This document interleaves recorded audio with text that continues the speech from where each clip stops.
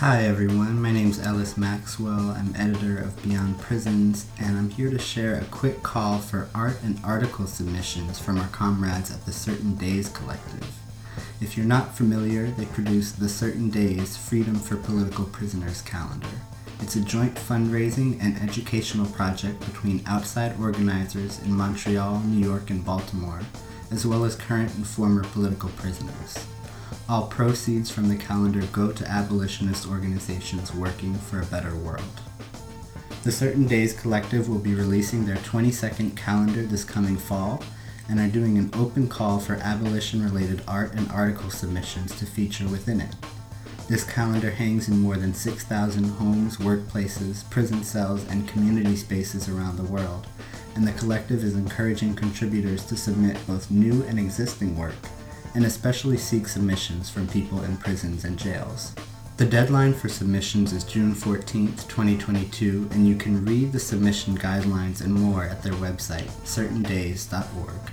We were also fortunate enough to have the folks from the Certain Days Collective on the show back in 2020, and we encourage you to go listen to that conversation as well to learn more about their work.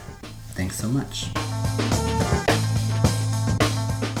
Hello, and welcome back to Beyond Prisons, a podcast on incarceration and the abolition movement. Thank you for listening. I'm one of your hosts, Brian Nam Sonnenstein. Before I get into this episode, I wanted to say a word about our show. It's independent, ad and paywall free, and 100% supported by listeners like you. We would like to continue and expand upon the work that we've been doing on this show since 2017. So if you can chip in a few dollars a month or make a one-time donation, please join us at beyond-prisons.com/donate. If you can't, but you still want to help out, please help us spread the word and rate, review, subscribe wherever you listen. It really helps. All right, Kim and I are super excited about this episode because it's the first part of a series we're working on over the coming year or so with the folks behind the Creative Interventions Toolkit, a practical guide to stop interpersonal violence.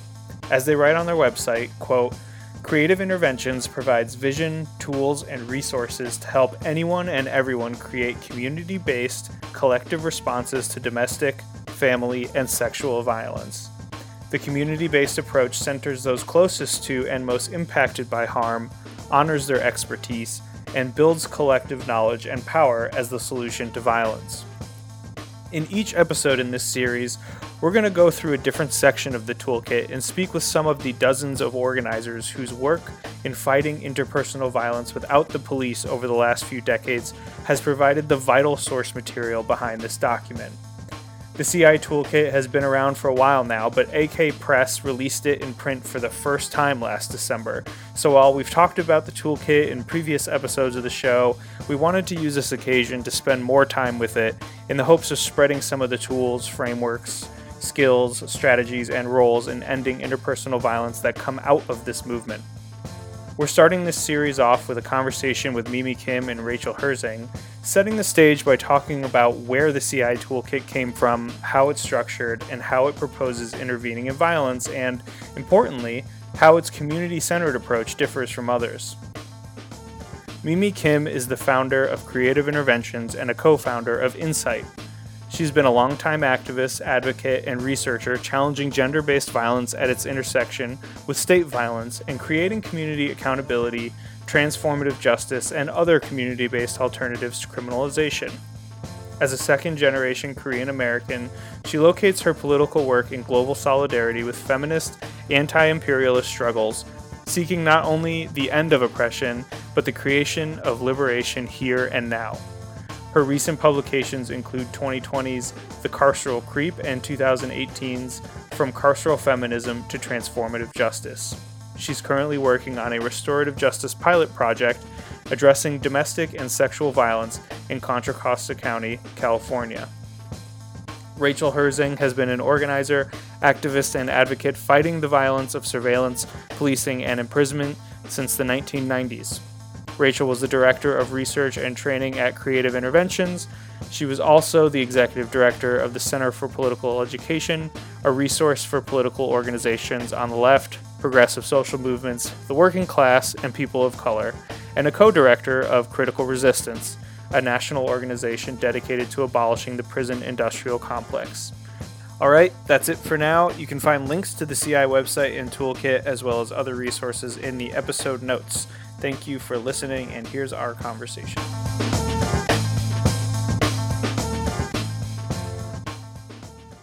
Well, thank you both for being here and for doing this project with us and sharing the work of the Creative Interventions Toolkit.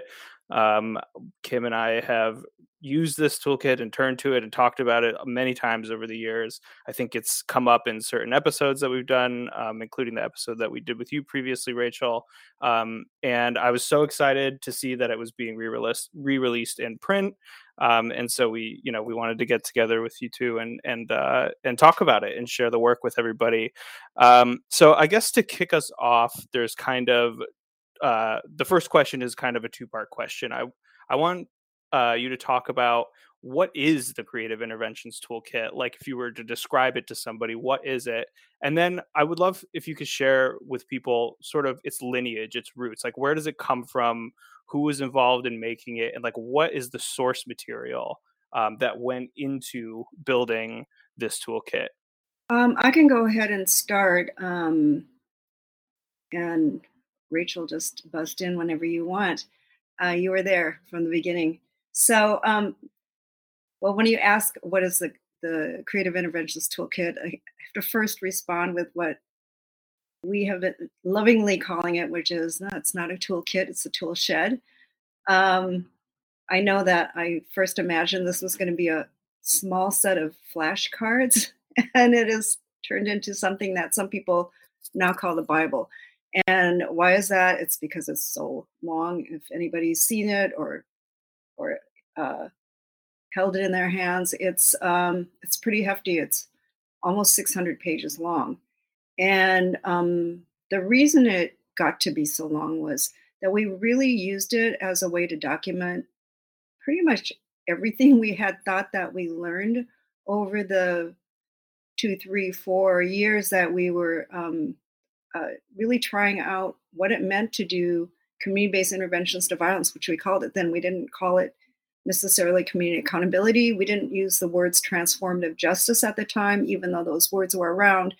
We really wanted to use a simple language and language that didn't flourish it and make it anything, bigger than it was, which was it was an experiment to really try to see what it meant to deal with the harms of domestic violence, sexual violence, and other types of interpersonal violence, using the kinds of principles that we now associate with transformative justice and abolition, which is that it would be collective, that it would be looking at our kind of principles of social justice and liberation, that we would not be using punishment, we would not be using systems of policing, and really of punitive measures altogether, that we had seen that a lot of us had been adopting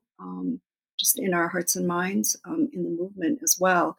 And that we really also have this belief, this deep belief in transformation of all people, no matter what harms they had committed. We knew this deep in our hearts and minds. We knew this from our own personal experiences, and we knew this from our political spaces. So, we tried this out, and we learned a lot of things. And a lot of what we learned was this is complicated, and everybody's situation is very different, and that we're talking about folks hurting each other. We're talking about lethality, and so we couldn't be casual in the kinds of things that we really recommended that people would do. It's much more based upon, I think, questions to explore than answers, because we knew that every single situation called upon specific answers that made sense in that context and with those people and with those dynamics and sets of possibilities. So I'm just going to start off with that, but Rachel, I'd love to hear what you have to say. Yeah, I would just echo a lot of what you've said, Mimi, so I won't repeat it. I think where you and I might differ slightly is that I'm not at all ever embarrassed or ashamed. I don't think you're embarrassed, or you didn't describe being embarrassed, but you frequently will say, oh, it's super long. You'll lead with how long it is. And I just am like, yeah, that's how long it is, because for all the reasons you just described, because that's what's required by it. And I don't think people should be intimidated by that. I also think that it's long because many things repeat in the kit, or not in the kit, in the document over time. So you might see the same section multiple times because we think they're really, really important, those sections, which is why they show up multiple times. So you don't have the option of just skipping it the first time and ignoring it. The other thing I think I would say about it is that it's a starting place. As Mimi just said, I think it offers many more questions probably than answers for all the reasons that Mimi described. And I think, people may describe it as the Bible because of the size of it. It looks a little bit like a phone book to me, honestly, as I'm sitting next to it here. But I would not treat it as a Bible, as in doctrine, or as something that you can follow and get the answers out of, because I think it is more suggestive of places that you could go, questions you could ask, things that you could inquire after, than it is, like X, Y, and Z, follow this blueprint. I will say from my own experience that it does not do that, but it gives you a very, very good place to start. I wonder, Mimi, if you want to talk a little bit about the history of it, how it came together. Yeah, that would be great. Well, I could answer that a couple different ways. I mean, one is the history of how creative interventions came together, which has a long story. I think more immediately, it really came out of from me many years of working in the feminist anti-violence movement, working in crisis lines, shelter, and so on, and really seeing the limitations of what we now know as carceral feminism. I think more immediately in terms of that, the timing we started in 2004 was that in 1998 we had Critical Resistance come together, and Rachel can obviously talk more to that, and was a big part of that happening. And Insight, which is an organization that was very much kind of my political home for so many years, that started in 2000, and that was really the coming together of a lot of different social movement forces, a lot of leadership by people of color, by queer people of color, by trans people of color, that who came together and just said, we care about violence, but we cannot rely on the state for the solutions to violence. And particularly, I can say in terms of the anti-violence movement that I was much more associated with.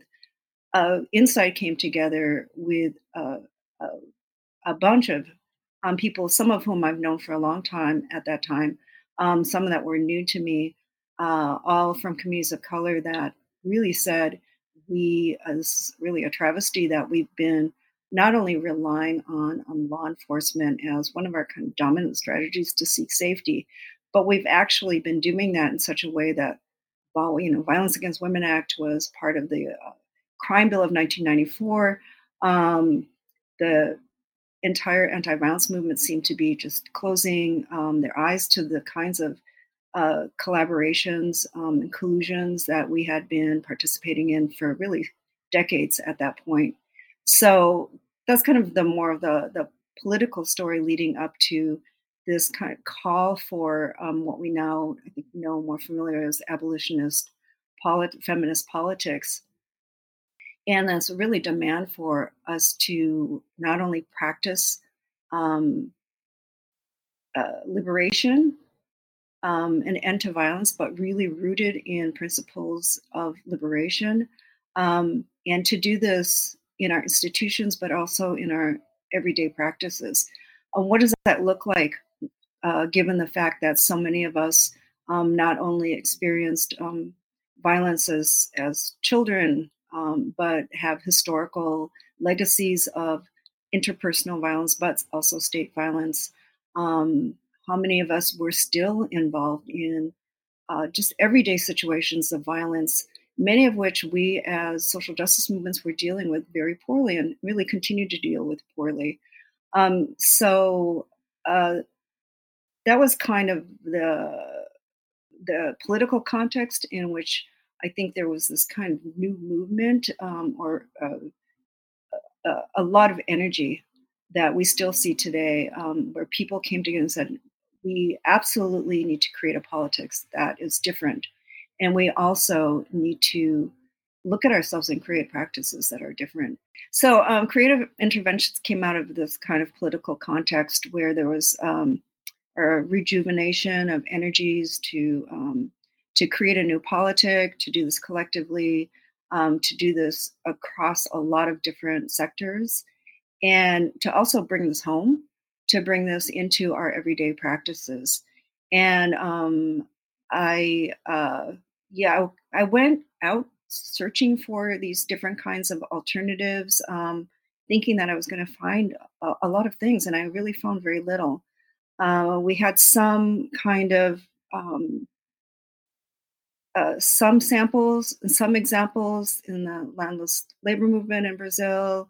We were hearing about restorative justice in different kinds of First Nation communities, but there was really not very much there that was developed. So I felt a responsibility to not only uh, be participating in this critique, but also to participate in coming up with some of these solutions. And, what people now say is like building the world that we want to live in. So creative interventions, I did see as kind of a temporary, but important move at that point, given who I was, given the kind of skills I had, given the people I know, given my home in the Bay Area, where a lot of different people were really thinking about these things as well, and kind of looked around to see who's in this, who's interested, and really had a coming together of some of the people that you see, a listing of many individuals and really many organizations that you see in the kind of the preface of the toolkit.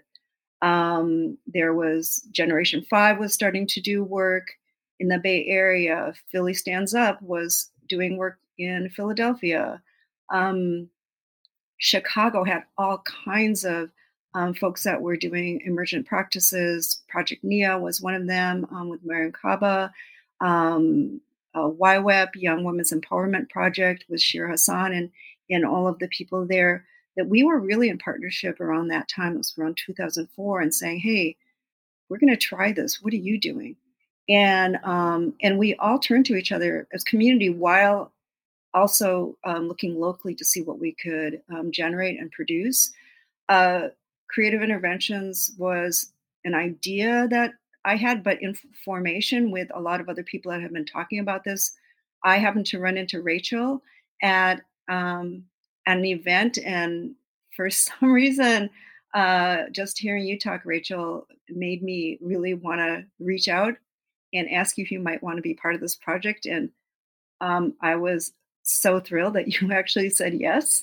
And people just came together in that way, that we were kind of looking for each other in some way. And there was this kind of energetic alignment that happened. Our first office was right downstairs from Critical Resistance in downtown Oakland. And all of these other people were starting to do this work, and we were in conversation with them locally, but also across the country.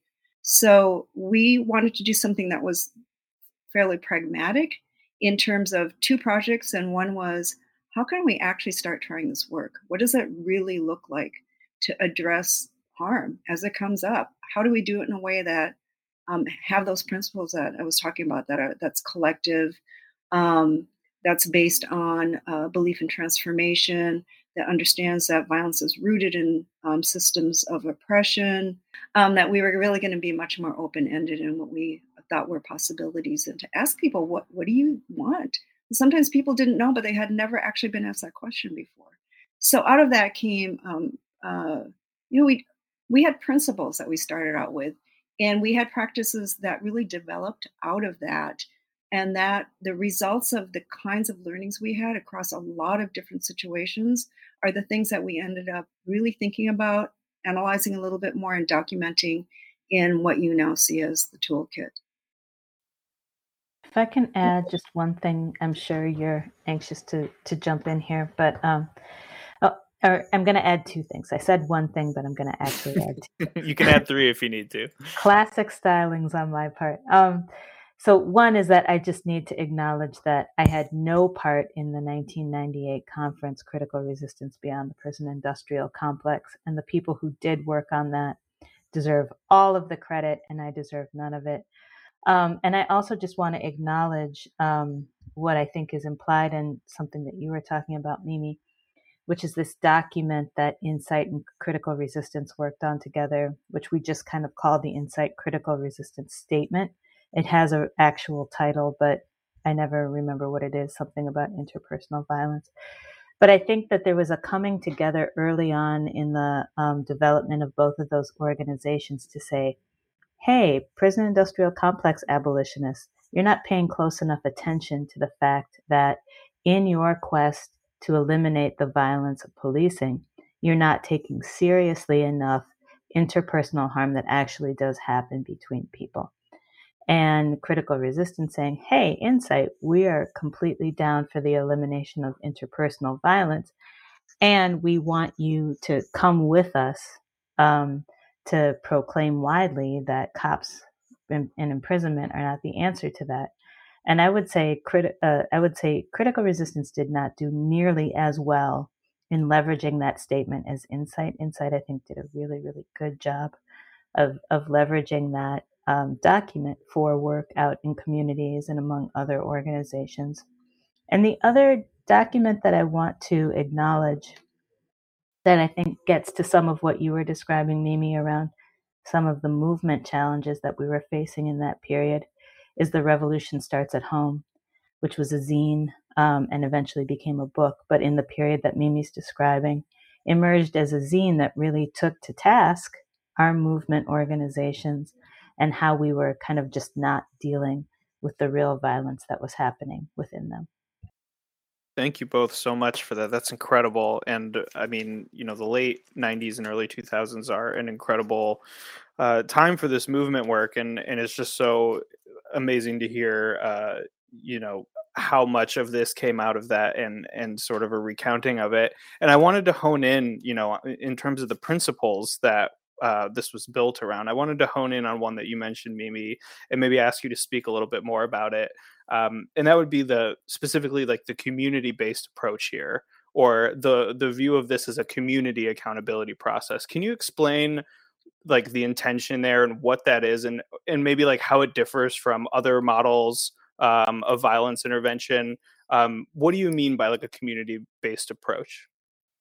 Well, I think for me, having come out of the anti-violence movement or field or whatever we want to call it, that a lot of it was in juxtaposition to what I saw there, which was, service-driven, very individualized, case management oriented, all around separation of people, and basically thinking that the intervention doesn't happen at home. The intervention happens in an office. The intervention happens with professionals, with providers.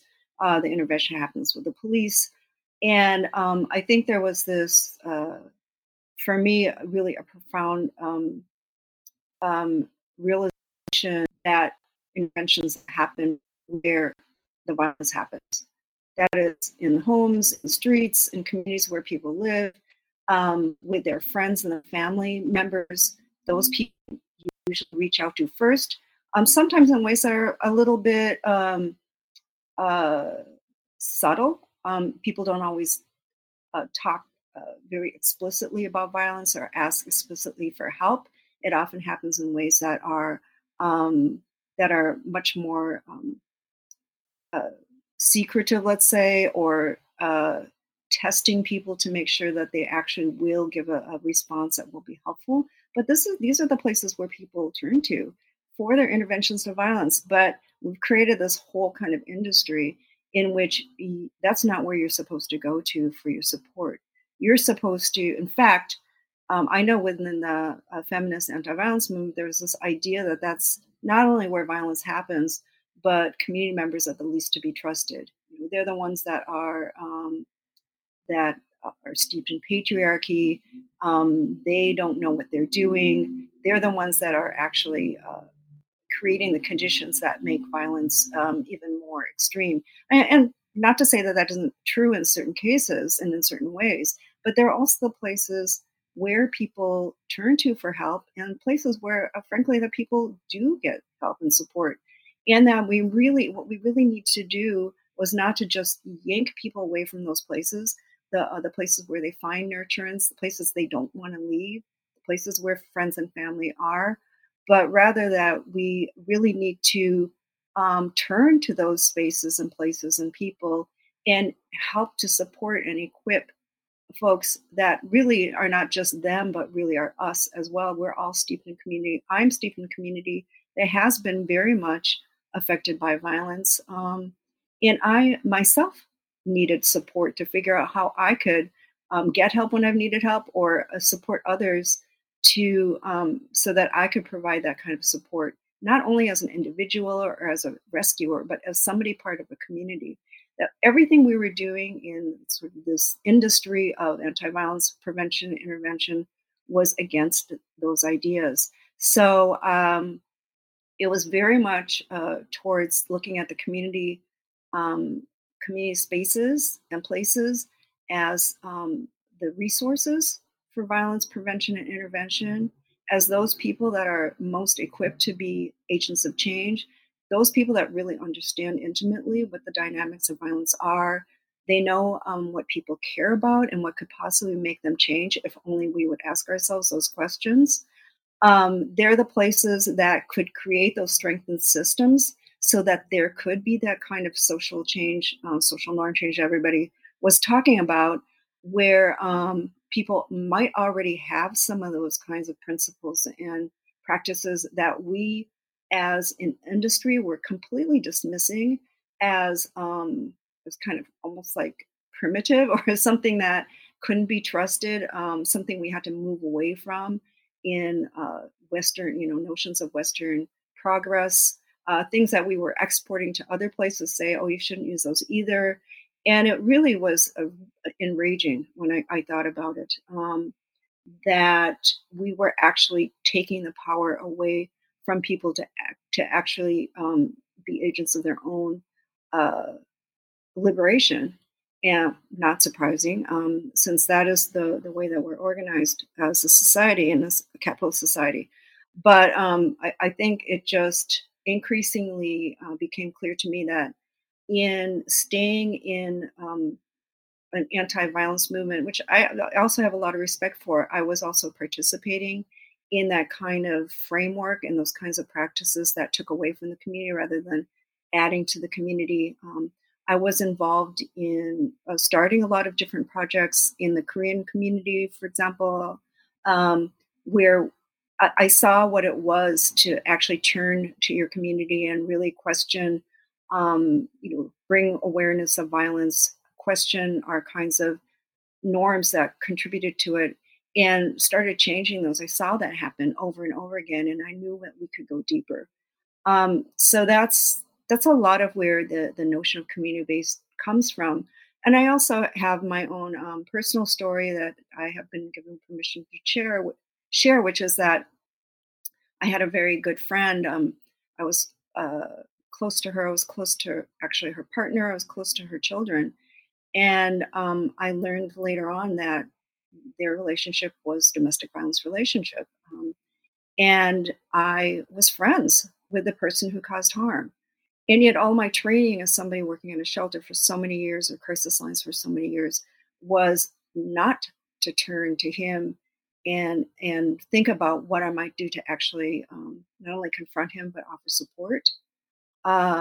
But that everything I had as a resource were things that they didn't want. My friend did not want to go to shelter. She did not want to turn to crisis lines. She did not want to call the police.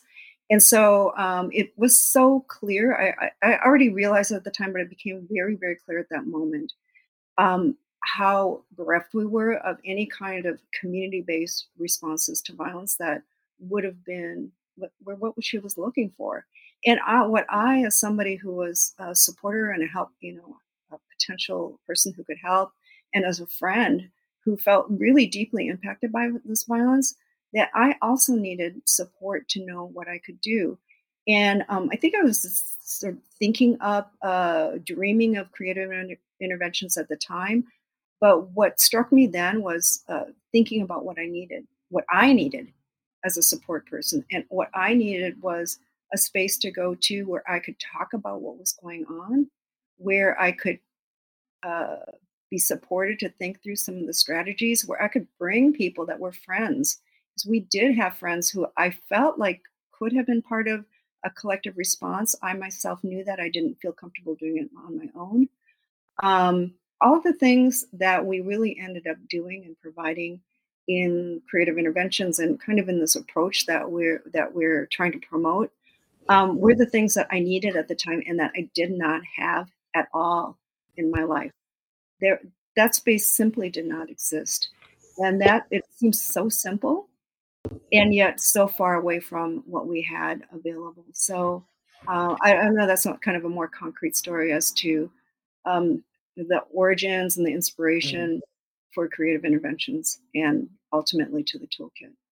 I think there's a couple ways to look at this in light of what you just said, Mimi. I think you could look at it as a set of tools that you can access, in a time of crisis to try to guide, different paths forward, or even just, like we might talk about later in this episode, how to get the information and have a foundation for how to approach this stuff. But I also think it's sort of a way to think about the kinds of skills and relationships that we need even prior to those moments, in order to be in community with folks and intervene, right? Like, I feel like we've talked in the past on the show about pod mapping, for example, in the Bay Area Transformative Justice Coalition, and just like getting a sense of who is in your community that you can turn to when you've been harmed, or when you've harmed someone else, or when harm is happening, in sort of the group of people that you're connected to. So yeah, that's fantastic. Thank you. Yeah, I'm sitting here taking notes. I mean, I know we have the episode, but there are always gems that I get from Mimi and Rachel. So thank you for that. I wanted to follow up with something. We talk a lot about accountability. We hear the term accountability all over the place, and I think that how we understand accountability, or how it's discussed in the context of of this document in particular, is an important thing for us to explore, to talk about. And how do we understand this, and the orientation of this process towards people who have harmed, and who have been harmed? I think one of the other things that I would throw into that mix that you just gave us is that I think the notion of accountability has also evolved a bit since we began work on the toolkit. And there's a lot of opinions out there right now about what accountability looks like, what accountability processes are, et cetera. I guess I would start maybe by saying a couple things. One is that this is a model that presumes that engaging the person or the people doing harm is important. And I don't think that it minimizes how difficult it is to engage that person or those people, but it does elevate that as one of the things that's really important to the model working well. And I think we could talk endlessly about the challenges of that. And then I think the other thing that it does is it talks about the variety of roles that people might play in helping that person or people who did harm into a place where they are ready to be accountable, or to engage in actions that might demonstrate their accountability. That is slightly different from some of the other models out there. I don't think about this model as survivor-centered. I believe that the language that we use is survivor-informed. And the reason that that's on my mind is that I know, a challenge for many people. There are a lot of people who really take issue with the fact that it's not survivor centered, or that in here, there's even language, minimal language, I would say, but some language about the survivor not needing to be responsible for driving the whole process, but also what to do if, the intervention teams might disagree with the things that the survivor is saying that they want, and where's the space for advocacy and negotiation there. And in terms of accountability, I think it doesn't articulate kind of an on and off switch the way that a lot of other responses do, right? So either you are accountable and we lock you in a cage, or you're accountable and you are banished from the community, or you're accountable and you can never have any contact with anybody you care about again, or nothing, right? Is the kind of ethic out there. If you are not banished or put in a cage or really, really constricted in some way, then you're not being held accountable. And it's interesting, I did a workshop just today on basics of prison industrial complex abolition, and somebody was saying, oh, I always kind of mixed up punishment and accountability and coercion. And I said, I would add consequences to that mix, because I think we don't talk enough about the distinction between punishment and consequences. And I think this model elevates the fact that, you may not get everything that you want if you continue to do harm, but that's not the same as locking you in a cage or cutting you off from your community entirely. And I think that that's a very important distinction between this model and some other models. The other point that I want to make about that is that not only is that distinct from other models, but I think it also puts, as I think Mimi was starting to get at earlier, it puts the onus on all of us, right? So it's not just kind of the immediate person who did harm and the immediate person doing harm, but what as a broader community is our obligation to ensure that the conditions that we live in do not cultivate harm. What is our obligation as people who might be in relationship to these people who are engaged in this situation to not only cultivate different conditions, but to be available to transform the current conditions that they're experiencing. So I guess that's where I would start. But Mimi, I'm really curious about what you think. I think the trouble with a lot of this is that the English language is really, in so many ways, incapable, at least at this moment, to really capture some of the nuances of the ideas that we have, or that our thoughts about what certain words mean are so kind of entrapped in these old notions that sometimes I think what you were getting at, Kim, is it takes actually looking at something that has something more spelled out, because what you would go to in your mind may be something that's very simplified and very flat and very inaccurate. So I think that with accountability, that word itself, I think triggers so many different kinds of thoughts, feelings, visuals, and that there's been a lot of resistance to even the word accountability. Some people say things like getting things right or getting right, doing right, responsibility, and even those words will not work for many, many people. So accountability itself is still a very vexed term. And I think that it's good when we have time to actually take that word and break it down immediately, so that people don't have that kind of immediate reaction to it. And those reactions can be from A to Z.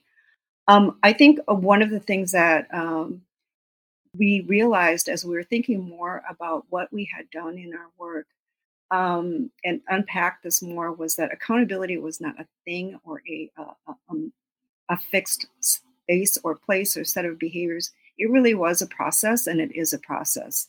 And I think that we tried to capture that. And this is now a while ago, and I agree that people have come up with much better discussions about these ideas, but the idea that it's a process as opposed to a place, and that what we have is a different kind of steps along the way to think about accountability. One is just to actually stop doing the violence.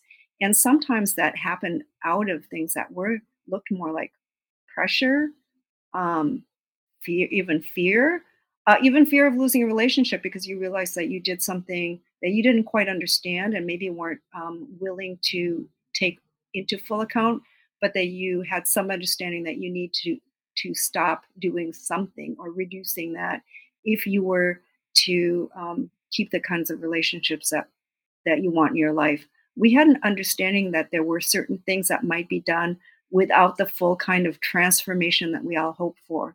But that might be taking steps that could go forward and could easily go backwards, because that is the way that at least human beings in our experience. I'm not saying this is human nature, but I am saying that these are the ways in which many of us react and behave, and that is for any of us, because any of us have created harm, have done wrong, have violated people.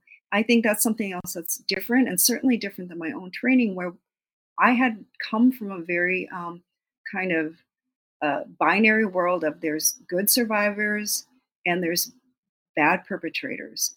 And many times we thought of that as a binary based upon gender. There are good female women, girl survivors, and there are bad men, male, boy perpetrators of harm. And that we really had to shift this notion of accountability to understand that any of us are capable of doing harm. That's not to take away from the fact that there are some people in certain situations that are more responsible for change and for harm and taking account than others. But that if we look overall at the notion of accountability, that is something that we should all be ready to do, and it's something that we all resist. And so I think this is the other thing, is that we realize that as people were trying to think of doing, taking things into our own hands, doing things that we now call transformative justice, is that there was sometimes this expectation that somebody who had caused harm in a certain situation should take account for that harm immediately. And we were very much in kind of this creation of a list of demands and so on, where if people didn't meet those demands immediately, that meant that they were never going to take accountability, that they were always guilty, they would never change. And that we really had to realize that we weren't in a world right now where people would find that accountability was something that was appealing. That accountability was very much associated with being locked up, and at best being blamed or being banned, kicked out of something, made to feel shameful forever, something that you would carry with you forever, and that we really we needed a societal shift out of that, but we also needed a practice shift out of that if we were looking at particular situations of violence. And then we had to see this as a process that had to be held collectively and with some care and compassion. Does that mean that every single person that's involved in a situation of transformation or intervention, if we want to call it that, has to feel great love and compassion for the person who caused harm? No.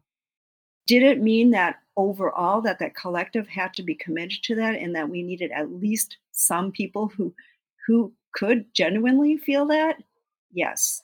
And so I think we get confused with this kind of idea that we all have to be the same way.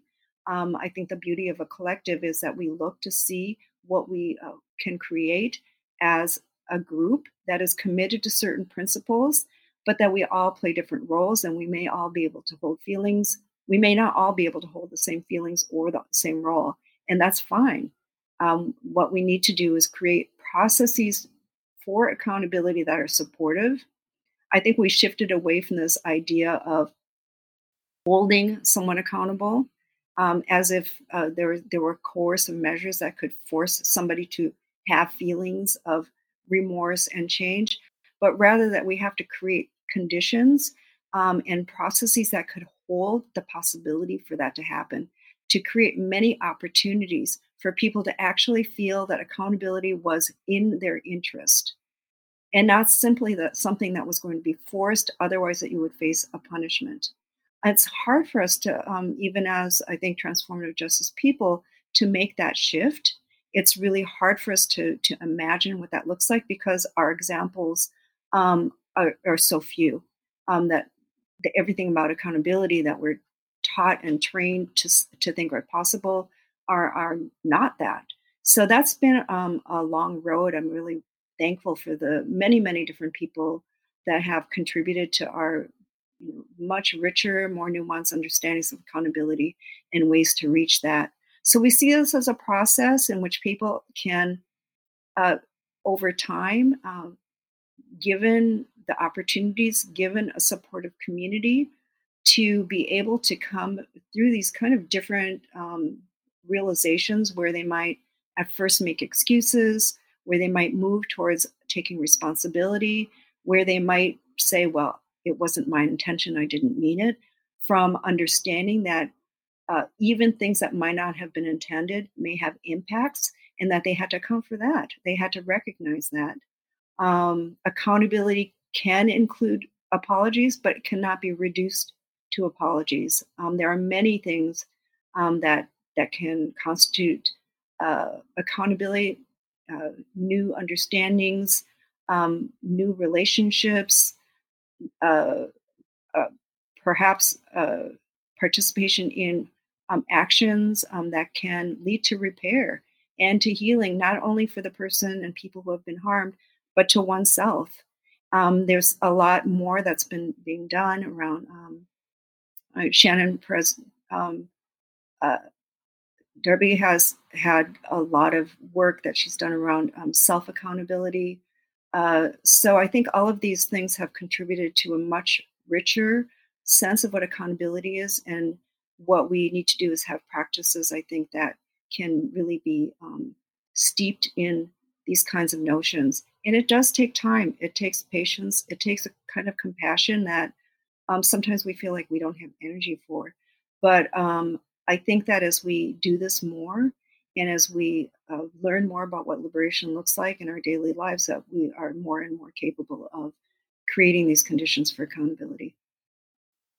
Mimi, something that you were just saying makes me also think about something that doesn't get discussed quite as often as accountability, but I feel like is really baked into this model, which is a belief in transformation of behavior, right? That we believe that people can change their behavior, that people do not have to just be perpetrators of violence in perpetuity, right? That people can, with support, with consequences, with pressure in some cases, change their behavior, not repeat their behavior. And one of the things that I really appreciate about this particular model is, to me, it seems a lot also like it has an organizing orientation, right? That we help people set goals and then we assess what is the strategy that helps them reach their goals, right? And it's not purely about, as Mimi was saying, like good people and bad people, and you're going to be contrite for having done this thing. But really, what are we all contributing to transforming the conditions that made harm possible in the first place? Kind of brings me back to the original question you had, community-based. What's a community-based response? And I think that really early on, we came to realize this as an organizing model, and not as, it's not a treatment model. It's not even, some of these things that I think that a lot of people are contributing to in terms of we didn't necessarily consider ourselves a healing-based model, that people might reach forms of healing from their participation in an intervention like this, but they might not. Is that their goal? Can they be doing that somewhere else in their lives? So we really are organized around thinking what people think is possible and what they can organize with each other to make actually happen. Absolutely. Thank you. Thank you for that. It just, I got to tell you, we had like 10 more questions, which clearly we're not going to get to. It's just like, Oh gosh, there's so much that you just said. I don't need to recap what you just said, what you both just shared with us. I do want to underscore a couple of things because I think that not only did they resonate with me, but they really reinforce a lot of the the kind of work and the organizing that I and a lot of other people are doing or striving to do, because I feel like a lot of us are trying. Sometimes we're great, and we succeed, and many times we fail, but we keep trying, right? And that's the thing where, you talked about this being a process and something that you commit to in the long term, because it's not something where, folks are going to just automatically be like, "Yeah, I wanna be held accountable, and, we can move forward with, compassion and all the things." But also to pick up on the point that Rachel made as well about, belief in, the transformation of behavior and, the fact that people change, right? No one is who they were 10 years ago at all. And especially when you're, part of a process like this that brings in, other other people that you are in community with, um, you are being supported, you're being held, you're being, but you're also um, helping to build the thing that we all, not we all, but many of us say that we want. So I really appreciate you both sharing your wisdom and saying all of the things way, way more eloquently than I am right now. Words are failing me today. It's not just now during this conversation. It's just been a struggle with words today. But I want to thank you both for your time, for your energy, for your wisdom for this book. It's a book that I've been using since I learned about it. And I am so grateful to have a hard copy now because, as I was telling Brian, I was trying to figure out whose account I could use, on campus to download the thing. Um, because it's like it's massive and not massive in a bad way, but it's like you have, it's It's it's rich. incredible. Like, it's Yeah. absolutely incredible, and I don't think that, folks should be intimidated by the size. It just basically, it's not a thing that you have to, um it's not a read from cover to cover thing, right? Like, it's just you can, identify the sections and the things and, that are useful. But we're going to get way deeper into the toolkit because this is just our first episode in what we've decided is going to be a year-long series where we're going to um, hopefully get a chance to talk to both of you again at some point over the next year, where we do a deep dive into the toolkit and we talk with folks from the various organizations that help contribute to making this toolkit possible, as well as organizers and just regular folks who are using these tools in their lives. So thank you so much for that.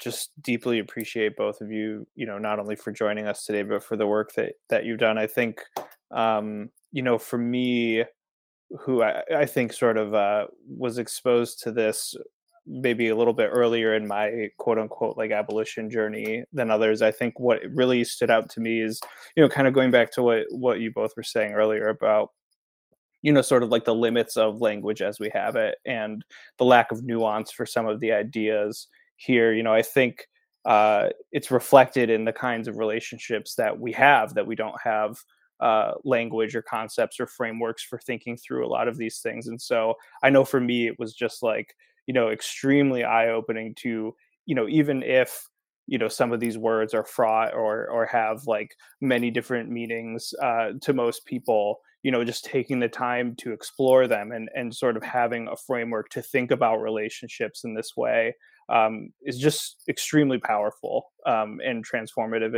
in itself.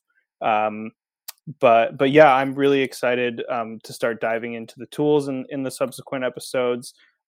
We will link to the toolkit and the website and all of it throughout, and I really, really, really encourage people to check this out and pick it up. So yeah, thank you both. I don't know if there's anything that you want to end on, but just really appreciate your time. Well, I want to thank both of you. Kim, it's great to be reconnecting with you, as we've been part of transformative justice community out here when you were here in LA. So this is just lovely to be able to be on this program with you. Thank you for continuing this work through this podcast. And I know, Brian, that you reached out early. I think we had a book coming soon for quite a while, and we finally had this out.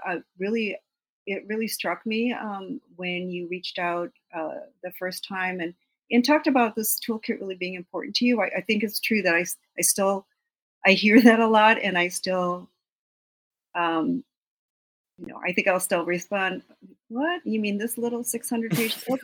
But clearly, this is the work of many, many people. It's the work of really generations of people. So I love the opportunity to be able to have other people speak to different aspects of this book and their own work. And so thank you so much for even entertaining the thought of having this as part of your year-long series. I feel really honored by that. Of course. The honor is ours. Absolutely. Yeah, if I could just add quickly, I completely agree. I think it's really wonderful that you're taking the care with the document to go through it somewhat methodically and dedicating multiple episodes to it, because it's a lot, but as Mimi led out with, it's a lot because it's a lot to try to do this work. So I think that's a really a wonderful illustration of kind of how in depth, how much care needs to be taken with these kinds of processes. And Mimi, I just want to give you a shout. Mimi is the most persistent person I have ever met, bar none. And there were like years and years where I was like, all right, Mimi, let it go. And to see this like hard copy book in my hands, and a shout to also to our comrades at AK Press for publishing it. But like to see this thing, the work of all of these years, and your persistence in like working with designers and getting it right and getting it out and available in this way. I want to give you 1,000 big ups, because I think it's a really, really important tool, and I'm grateful for your persistence in that regard. Heck yeah, absolutely. Thank you both so much for being here today. Beyond Prisons is created and hosted by Kim Wilson and Brian Sonnenstein. Ellis Maxwell edits our episodes, and Victoria Nam manages our website and volunteers. The music is by Jared Ware. We'd like to give a special thanks to our many volunteers who are helping us transcribe our episodes to make them more accessible, as well as our donors who provide 100% of the funding for this show. We really appreciate your support. Thanks for listening.